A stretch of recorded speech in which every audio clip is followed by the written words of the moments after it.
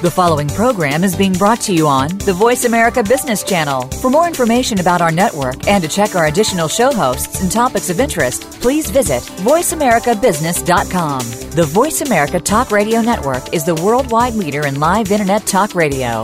Visit voiceamerica.com. The views and ideas expressed on the following program are strictly those of the host or guests and do not necessarily reflect the views and ideas held by the Voice America Talk Radio Network, its staff, and management.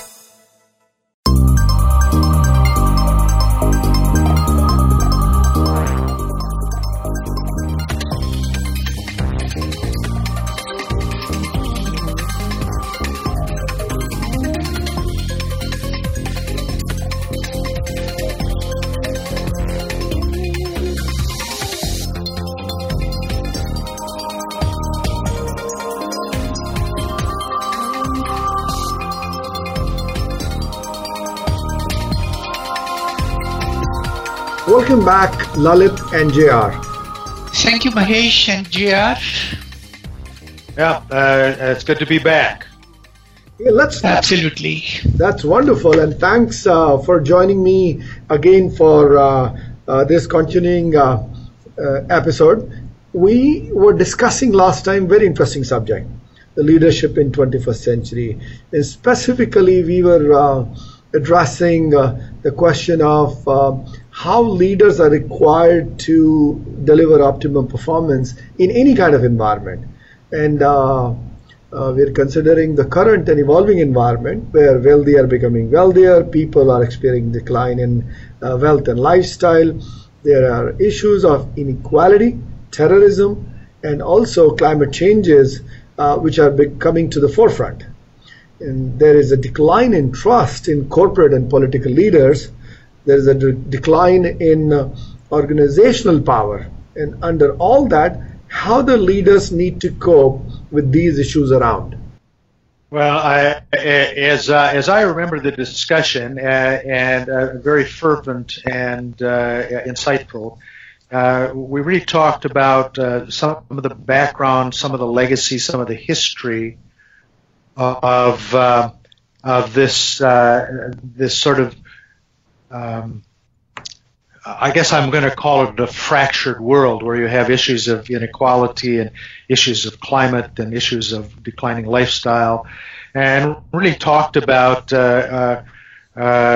distribution of wealth issues and so on. And Lalit brought up a point at the end of that conversation on leaders being able to make trusted choices, and as I remember that conversation, we talked a bit, and my friend Lalit put a lot of emphasis on the value of trust, and so today I think I would like to maybe start talking a little bit about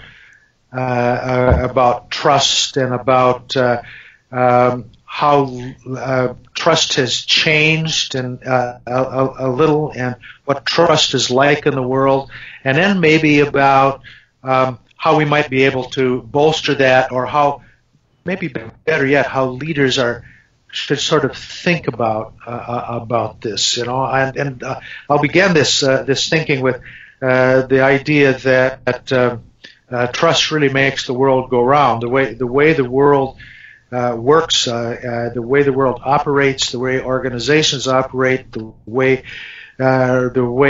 that relationships work between countries, corporations, individuals, has a lot to do with how they actually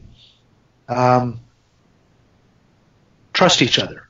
And all you need to do these days is look at the newspaper headlines, and you get headlines that really exhibit sort of this crisis of trust, and again, in all those different domains, you get headlines like relationships fall apart as trust dwindles, and both sides are betrayed by the other's trust, and employees' new model trust one another. Those are sort of emblematic of this erosion of trust that has become prevalent in many places around the world. It seems like trust is low most places. It sort of saturated the global society and our relationships.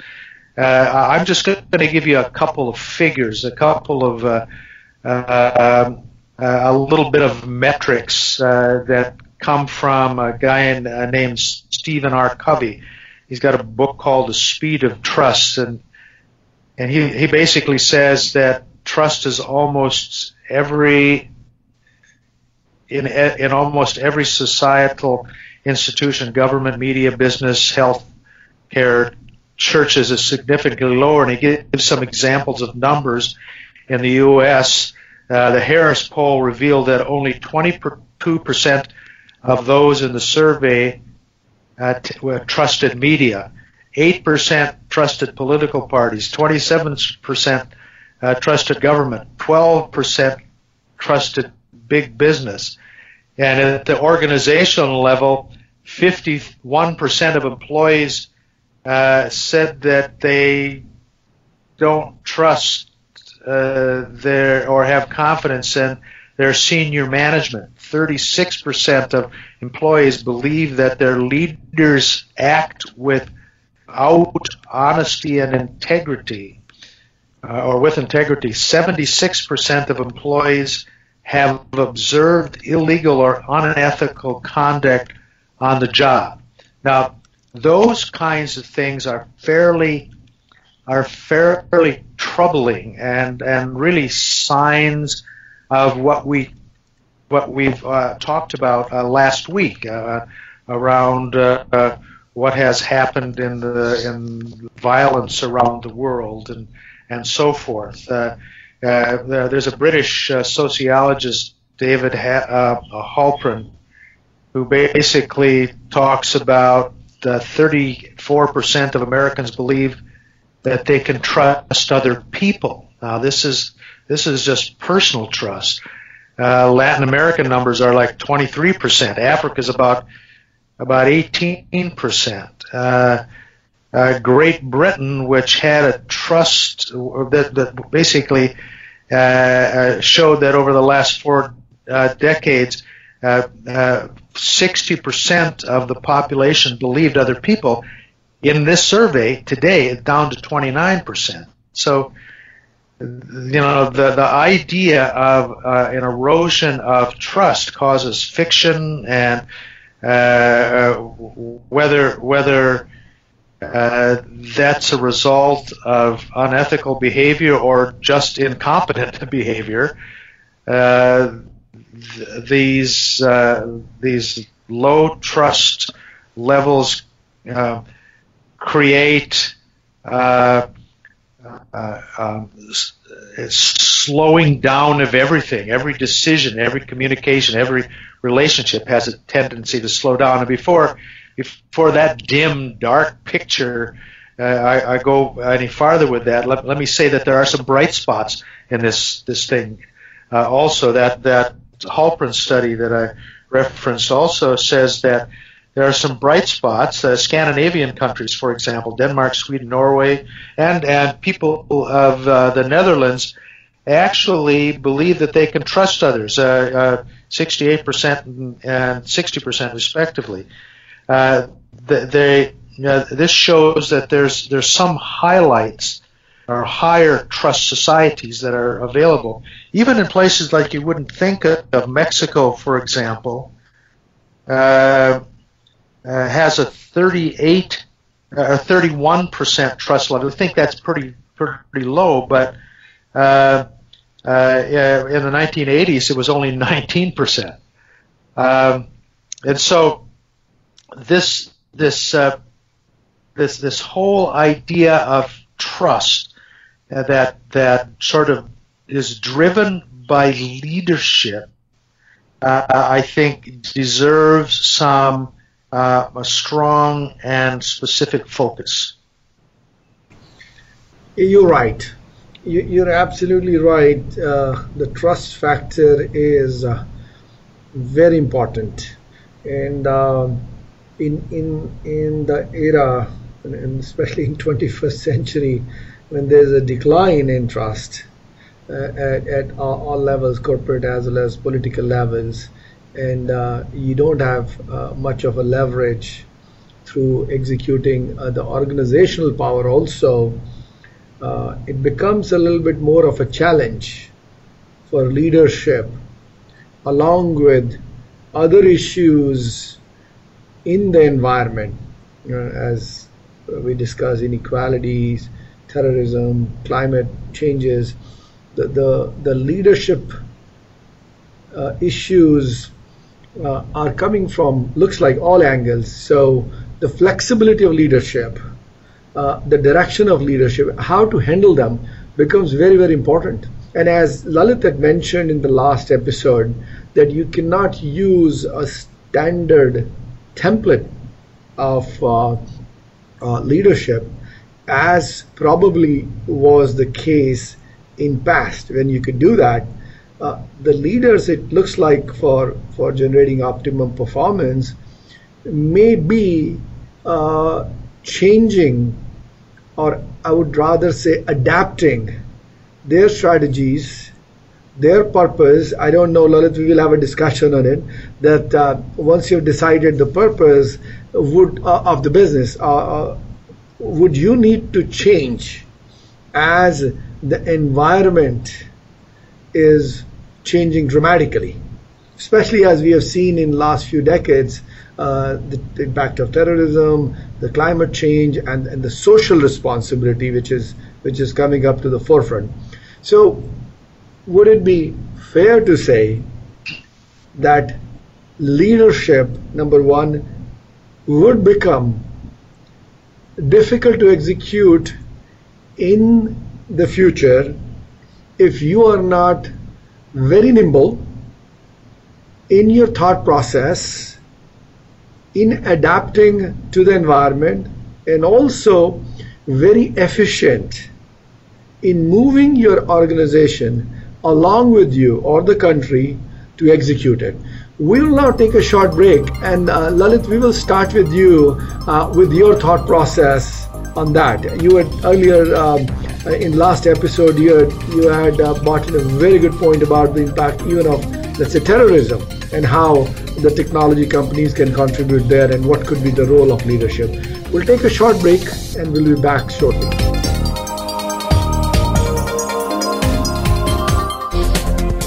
The business community's first choice in Internet Talk Radio, Voice America Business Network.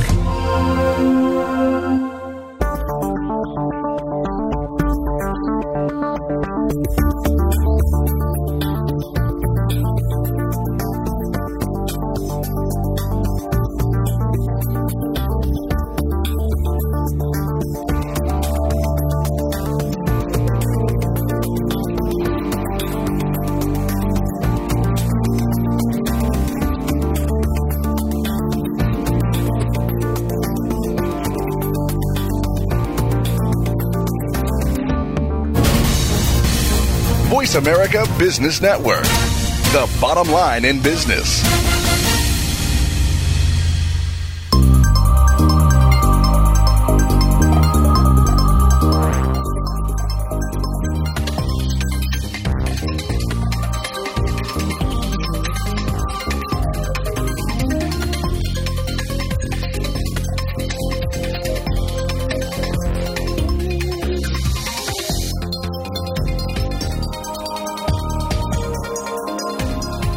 Welcome back. You're listening to Global Business with Mahesh Joshi. We are having very interesting and intriguing discussions with Dr. Lalit Johri and JR.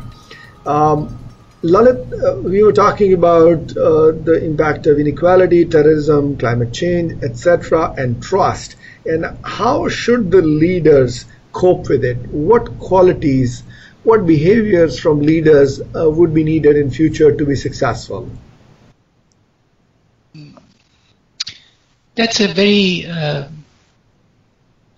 interesting question and very fundamental. let me try to reflect a bit. First of all, let me connect it with what I had said in one of the earlier episodes, that the leaders today need a purpose which aligns the interest of different stakeholders within the society. Now, beyond the purpose comes the stage of choice making and execution. Because of the growing diversity in our societies today, we find that the element of uniformity is giving way to element of diversity, which clearly has some compelling implications for the leaders. Leaders simply cannot have a uniform message for various segments of the society, according to me.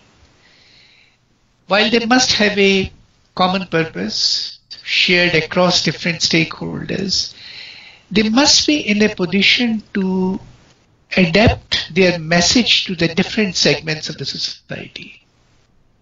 I mean, take for example a global organization. We have large number of consumer product companies operating in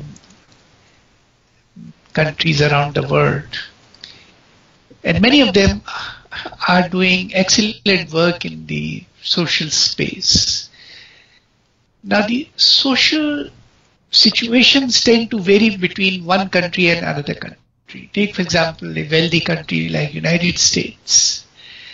The social issues might take a very different nature and definition as compared to social issues in a country in Africa.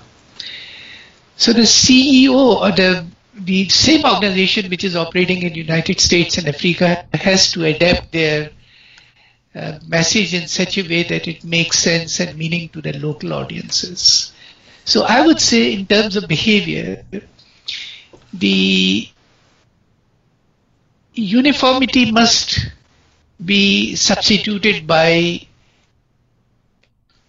flexibility and being able to adapt the message so that it carries the weight and the meaning for the people who are on the receiving end.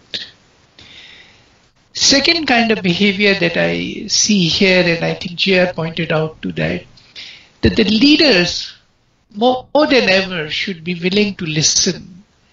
They must be willing to go down to the reality. They must be, take for example, corporate leaders.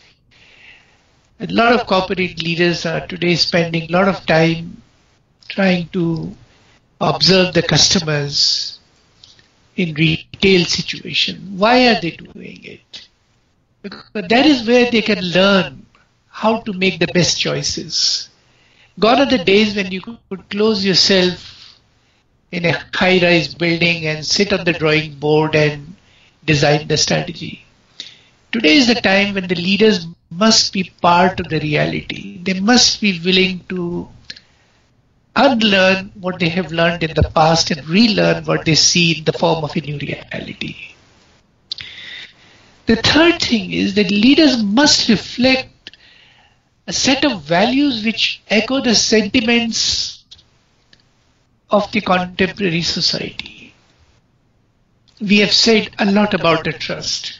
According to me, there are many different ways by which we can restore the trust. We can make more responsible choices.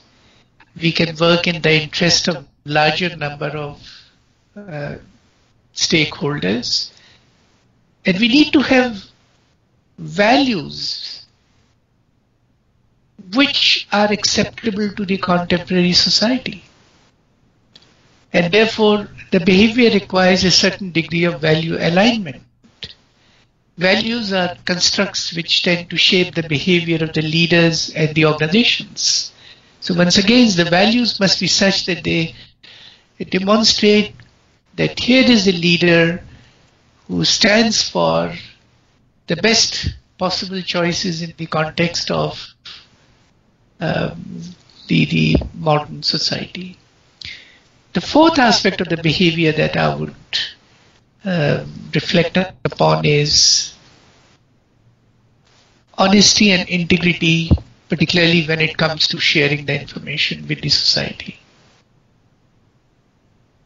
I mean, we see so much of sponsored information which is presented in the form of a absolute truth by the media, whereas there are big commercial agreements behind those sponsored, highly motivated pieces of information. And in many countries, the legislation is such that the innocent members of the society don't know that certain kind of information has been paid for and sponsored by the big corporations or by institutions or even by individuals. According to me, the leaders must be very careful in terms of ensuring that the information that they present to the society is transparent, is honest. Fifth and the final aspect of the behavior that I would reflect upon is leaders must present themselves to the society as individuals who are accountable to the society. They must come out of their framework of protected environment. They must make themselves visible to the society. They must be there to answer all the questions that the people have. That is how I would characterize the behavior of leaders in 21st century. Very nice. Thanks, Lalit. JR, you have any further comments on this question? Oh my! May I say that was not only brilliant but absolutely insightful. This whole idea of behavior is very interesting to me. You said something, Lalit, that I think I'm going to put on a plaque and put on my wall, and that is that values drive the construction of behavior. Okay? For me, that's almost a perfect definition of character. And I think it's so important, this issue of character, after our previous discussion on trust becomes much, much more primal than almost any other element. Those values that drive the construction of our behavior. Leaders in a global world today cannot be effective without with a myopic vision, and many exhibited characteristics in leadership today are certainly myopic, if nothing else. That the tenets of leadership that you talked about, the idea learning, unlearning, and relearning, this are sort of part and parcel of that of your second point. Listening. I would say learn, listen. They are values that cannot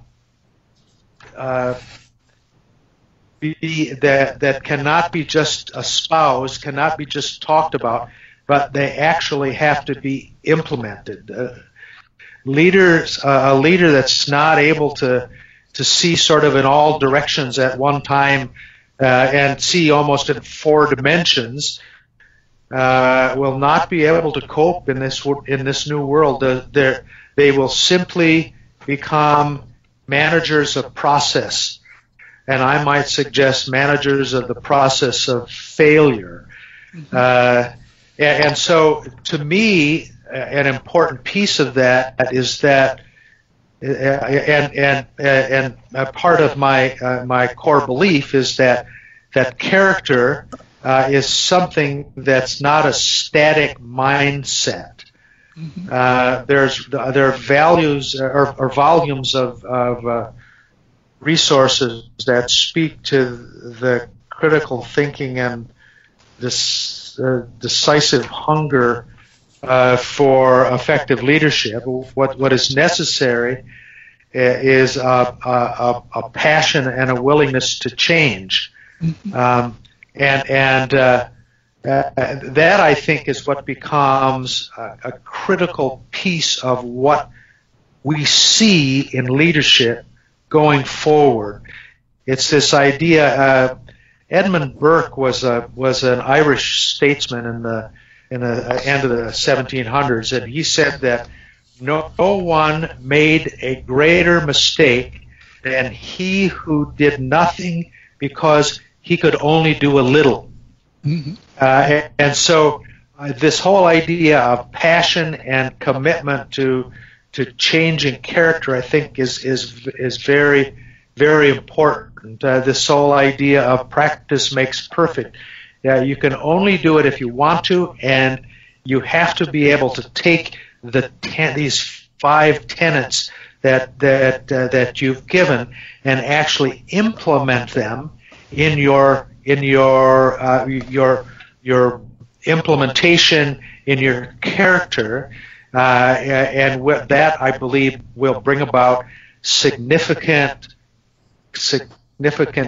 tectonic changes in global society.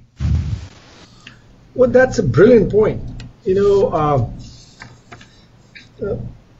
We had a really very nice discussion. How the leaders can shape a lot of good things for society, not only for the businesses. If you look at, there are some behaviors that could be trying to pick up on the positive aspects, having a purpose, and delivering it, even having social cause included in the business. But there are enough examples of people setting up the process and values to communicate to the people so that people like it, not what the business stands for, and they get caught very quickly. There could be people who are looking for customer-centric innovation, but you may find them in a quarter buying back their stocks to increase the EPS to just keep the stock price up and not investing that money in innovation or towards activities which you can do to reach out to customers. So brilliant points, both purpose, value, all of them. The only thing is for leaders to realize the value of it and be truthful to themselves, and that's where comes the trust building. Not only with the stakeholders and investors to keep them afloat and make them listen to what they want to listen and use the buzzwords around it, in spite of the environmental hazards at times and changes, continue on the path of having the right purpose, right value system, which they can follow and communicate with the audience to keep a trust. We'll take a short break and we'll continue after that.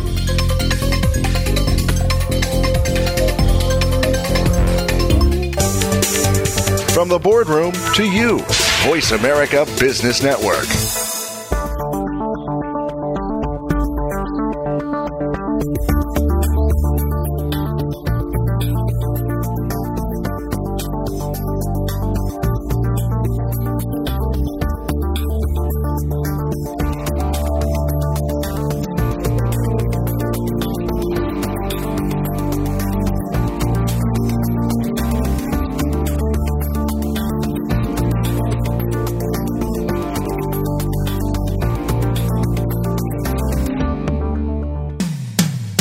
When it comes to business, you'll find the experts here. Voice America Business Network.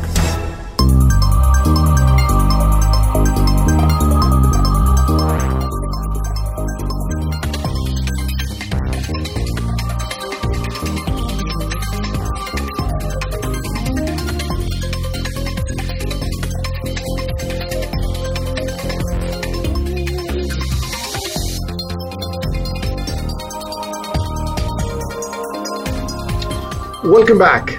You are listening to Global Business with Mahesh Joshi. very intriguing, very interesting, very knowledgeable, and thought-provoking discussions with Lalit and JR.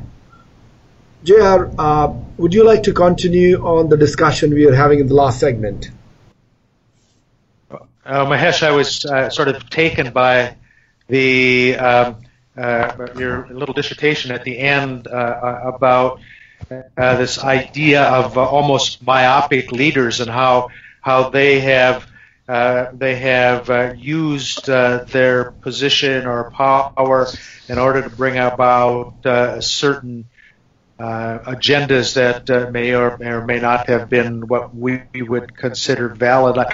And I think I have a good example of the other end of that stick on how you really have a truly transformational leader that used these principles that Lalit was talking about in the last section, the flexibility, the listening, the reflecting on social values, honesty, accountability, and this is an example of a place where it actually worked. Now, this is a guy who is a transformational leader.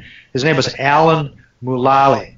That's Mulally, who not only led a Mulya. Say it again. No, I said the Ford guy. The Ford guy, yeah. He's not only the Ford guy, but he led a transformational effort at Boeing. Yes.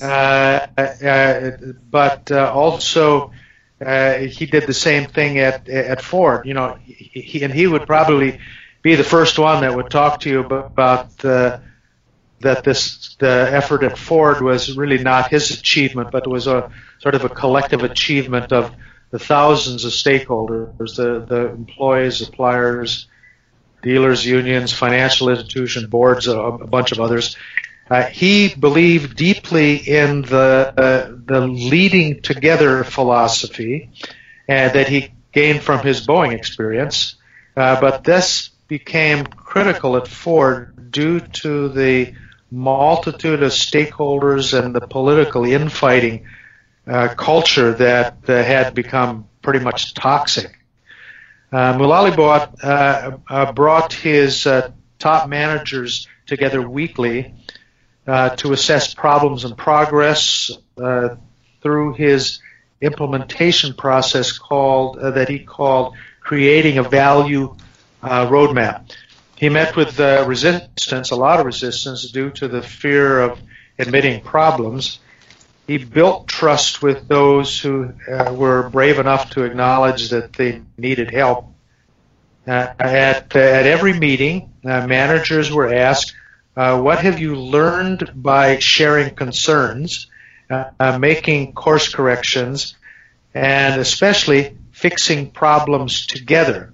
By combining focus on implementation and making tough calls and focus on continuous learning, Mulally changed Ford from a waning company very close to bankruptcy to one of the world's most successful automobile companies. This is a great example how the implementation of these principles actually work. Wonderful. Yeah, I'm glad, Jer, you brought that example. I just wanted to share something more. Let's pick up some of the current leaders, let's say in business, who are being counted by separate, I would say, publications or whatever way you see them as good leaders in business. And it seems that there may not be everything common between them. So let's say the company which everybody talks about, Amazon, Jeff Bezos, the founder and CEO of Amazon. So he is now the number one on Fortune's World's Greatest Leaders, and he has come there in a pretty good time. Let's see what he did. He built his whole business on creating a quality of customer experience. And he has been pretty steady on it. He's pushing it hard as the basis of his business. And he was always interested in progress. Other piece which was very evident with him was, if company was struggling in a particular quarter, like most of the companies can be in a stock market, it didn't make much of a difference to him. He didn't overreact to that. He was more bothered about how the business is trending. Is it going in the right direction or not? Now you look at another personality, Tony, CEO of Zappos. As the Washington Post last year said, that he's like a constant growth and change guy. But his personality is, he doesn't want to be called a leader. And he just wants to support the people around him and find out what they need to excel. He calls himself a facilitator of success, and he allows the people to succeed and gives them all the tools. Now, on the other side, you look at Elon Musk, the Tesla guy. Now, he's also known as a transformational leader, but his leadership style is very unwavering. And he's quite opposite of Tony of Zappos. He leads with very strong opinions. And he says he has a vision, and others don't. So he just goes with that, and he sets a very high bar for his employees and pushes it pretty hard. And he's known for using his persuasion and using his charisma to push the buy-in from the teams. Now, rock steady in his ambition, the way he's going. So that's the third guy. Now, if you look at the Starbucks guy, Howard, who is the chairman, he spends time with his employees. He doesn't want to spend time with business entities. He is more bothered about organizational success. Now, the fifth one, whom I want to touch, is Indra Nooyi, chairman and CEO of Pepsi. Now, she's been successful. She's been there for almost a decade. And she has been ranked among the Fortune's most powerful women. And she's considered very well-rounded. And she uses her skill of being able to build relationships and make commitments to the people around her. She brings the energy of the organization. So the five of these people which I talked about, they have different ways to look at it, but they are succeeding in the current environment. Yeah, exactly. Can I give you one more? Sure. Definitely. This is Stephen Green from HSBC, the chairman. For HSBC, a bank, for decades had been successful with their growth strategy and capacity. Basically, that was founded on acquisitions. However, with those with acquisition upon acquisition, the HSBC began to have some issues around their operational culture. They were coming to a place where they had a lot of different cultures. There was no one company culture. It made it very difficult to integrate operations and to really increase demand for consumers. And Mr. Green, as a chairman, set out to basically change that, and he actually dramatically slowed down the acquisition. He actually slowed down the company performance until they could get their portfolio companies integrated into one culture. And he called it collective management. This meant building new organizational capacity based on collaboration and sort of client first. Development of new systems and processes, this sort of collective mindset that would make a one company culture a reality. This, to me, is this whole idea of inclusivity and diversity in leadership. The folks that you're mentioning here all have their own leadership style. This has, and so you can see by the sort of diversity of leadership styles here that there's a lot of ways to kind of get to performance and production. This also brings up another very emblematic point for me is that the issue of being able to operate these kinds of operations not within a sort of a nearsighted perspective, but to really be very diverse and be very sensitive to diversity inside of effective leadership. Well, thanks, Jad. You bring us to a very good point on diversity. We are now going to take a short break, and we'll take the subject of diversity when we come back from the break.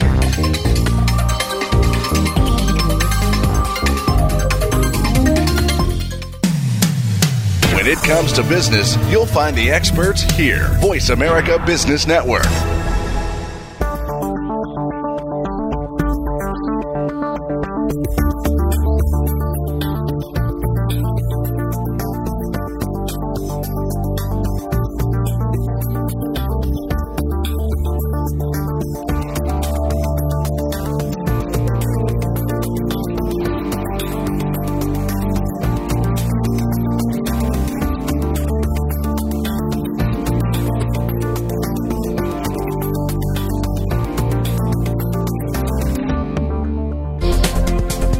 Business community's first choice in Internet Talk Radio.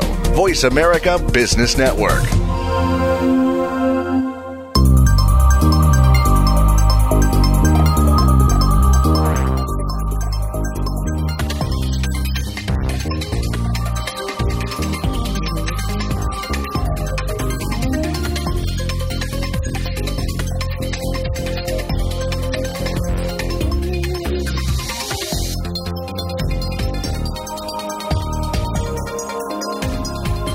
Welcome back. You're listening to Global Business with Mahesh Joshi.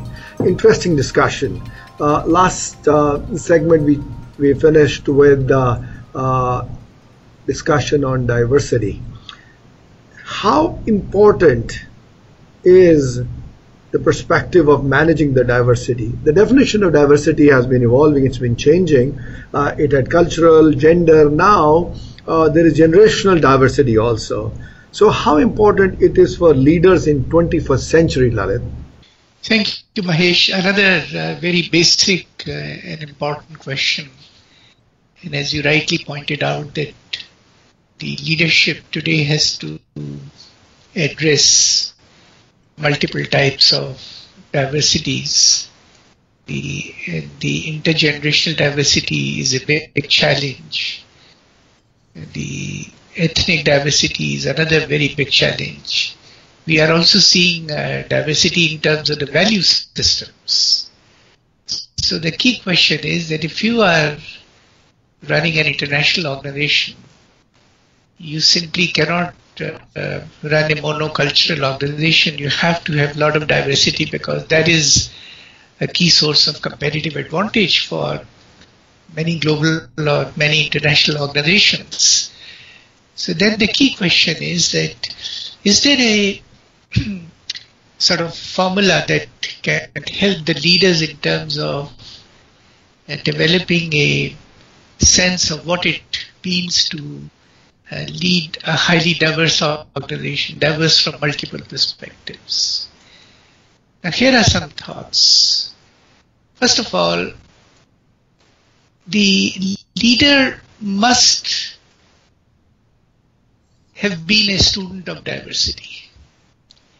If a leader lacks sense of diversity, appreciation of diversity, understanding that diversity means bridging different type of gaps and differences, I would say such a leader will have a very low probability of success.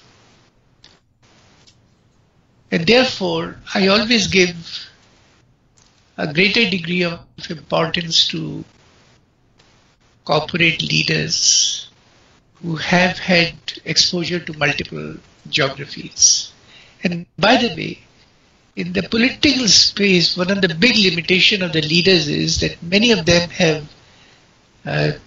cultivated their leadership skills or have not cultivated their leadership skills from their home country environment.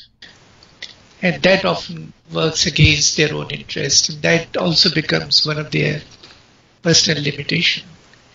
So, first thing, that you would only qualify to be a successful leader of a diverse organization provided you have tasted diversity yourself.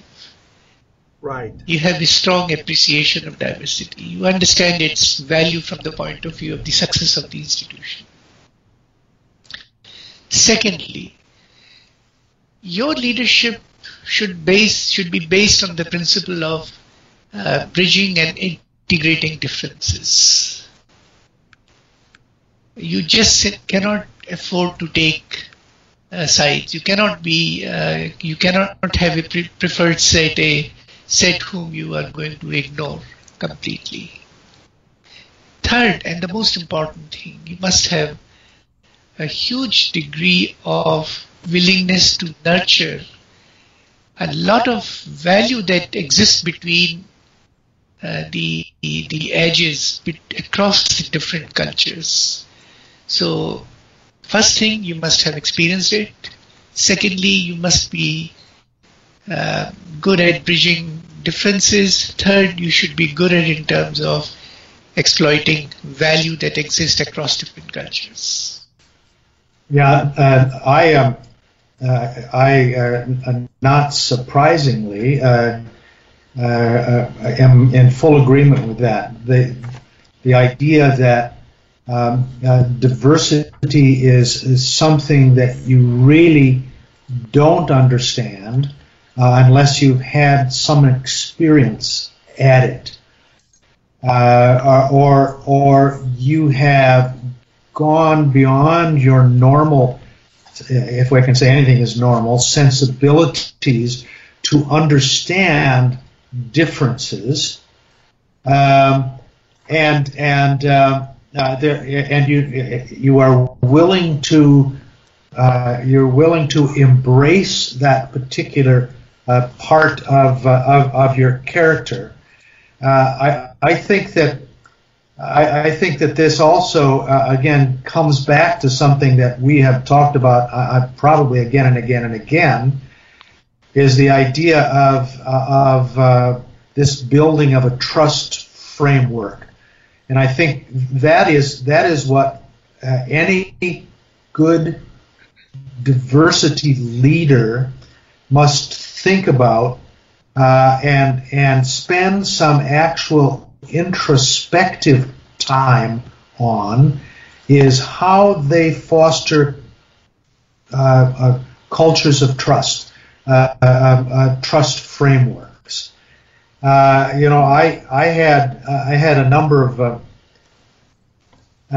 of sort of guiding principles on leadership over my years in positions, and I think that diversity is sort of built into some of these that I might share with you now. A diversity leader needs to be a chancellor of change. That sounds probably is a little bit more artist coming out in me and romantic than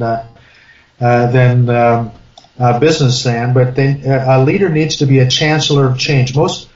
Most people form trust based upon face-to-face interaction, and that might have something to do with visual cues or whatever. costs in business rise when people don't actually trust each other, and you need to have role clarity and alignment of priorities. Right people need to be hired, and effectual and formal and informal processes need to be set up. There needs to be an environment of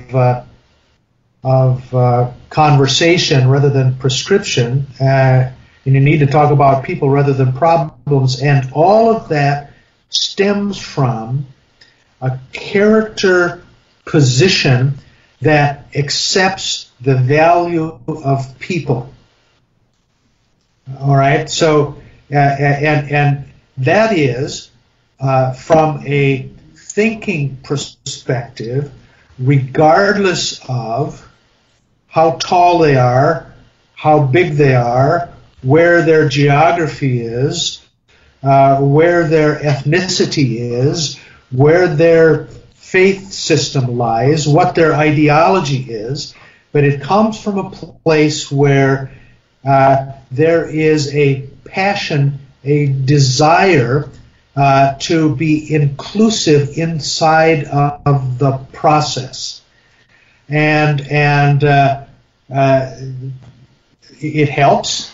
It helps if you have been in you had a worldview or had a taste of something beyond your own local boundaries, or you have had some experience of diversity, and I believe that is, again, as Lalit has said, an essential element of a leader in today's environment. Leaders also must be malcontents of mediocrity, because they're always driving for execution rather than control. They're saying things like, "Bring me back a solution," and instead of doing this, their allocation of autonomy is at the forefront rather than controlling across silos. Shared accountability rather than leadership intervention. Integrated flexibility rather than the man behind the curtain. This kind of performance is driven by an inclusive attitude that understands that none of us are better than any of us, and none of us are smarter than all of us, and it is just simply I would call it a fact of leadership character, and not necessarily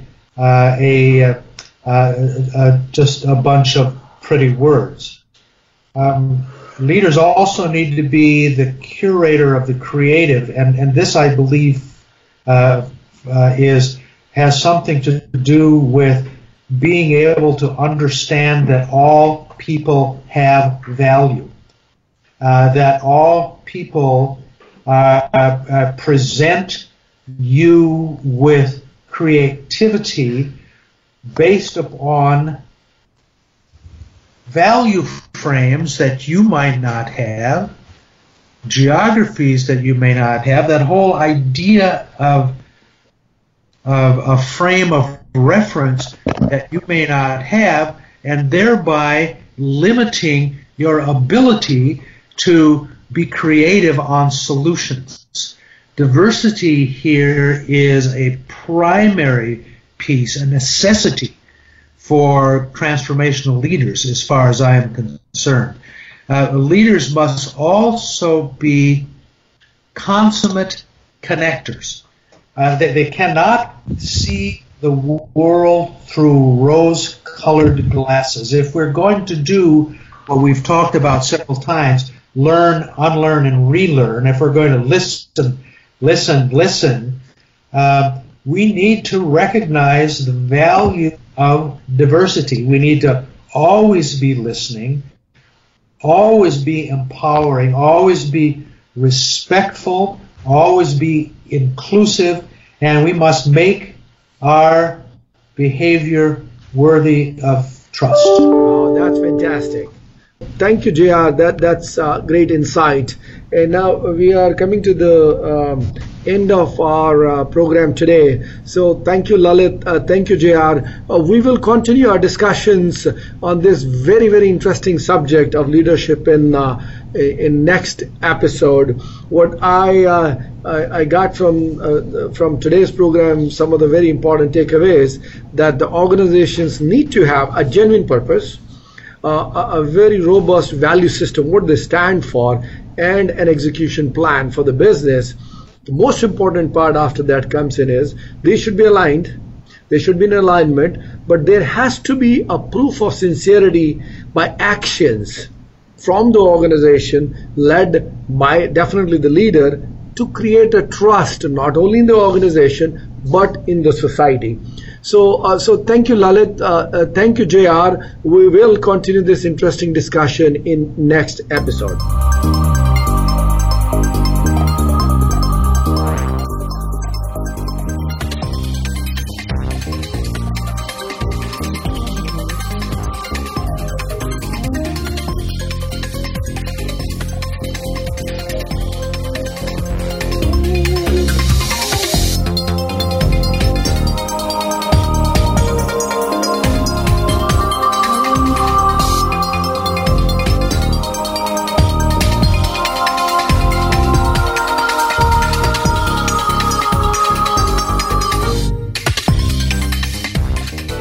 Thanks again for listening to the preceding program, brought to you on the Voice America Business Channel. For more information about our network and to check out additional show hosts and topics of interest, please visit voiceamericabusiness.com. The Voice America Talk Radio Network is the worldwide leader in live Internet talk radio. Visit voiceamerica.com. The views and ideas expressed on the preceding program are strictly those of the host or guests and do not necessarily reflect the views and ideas held by the Voice America Talk Radio Network, its staff, and management.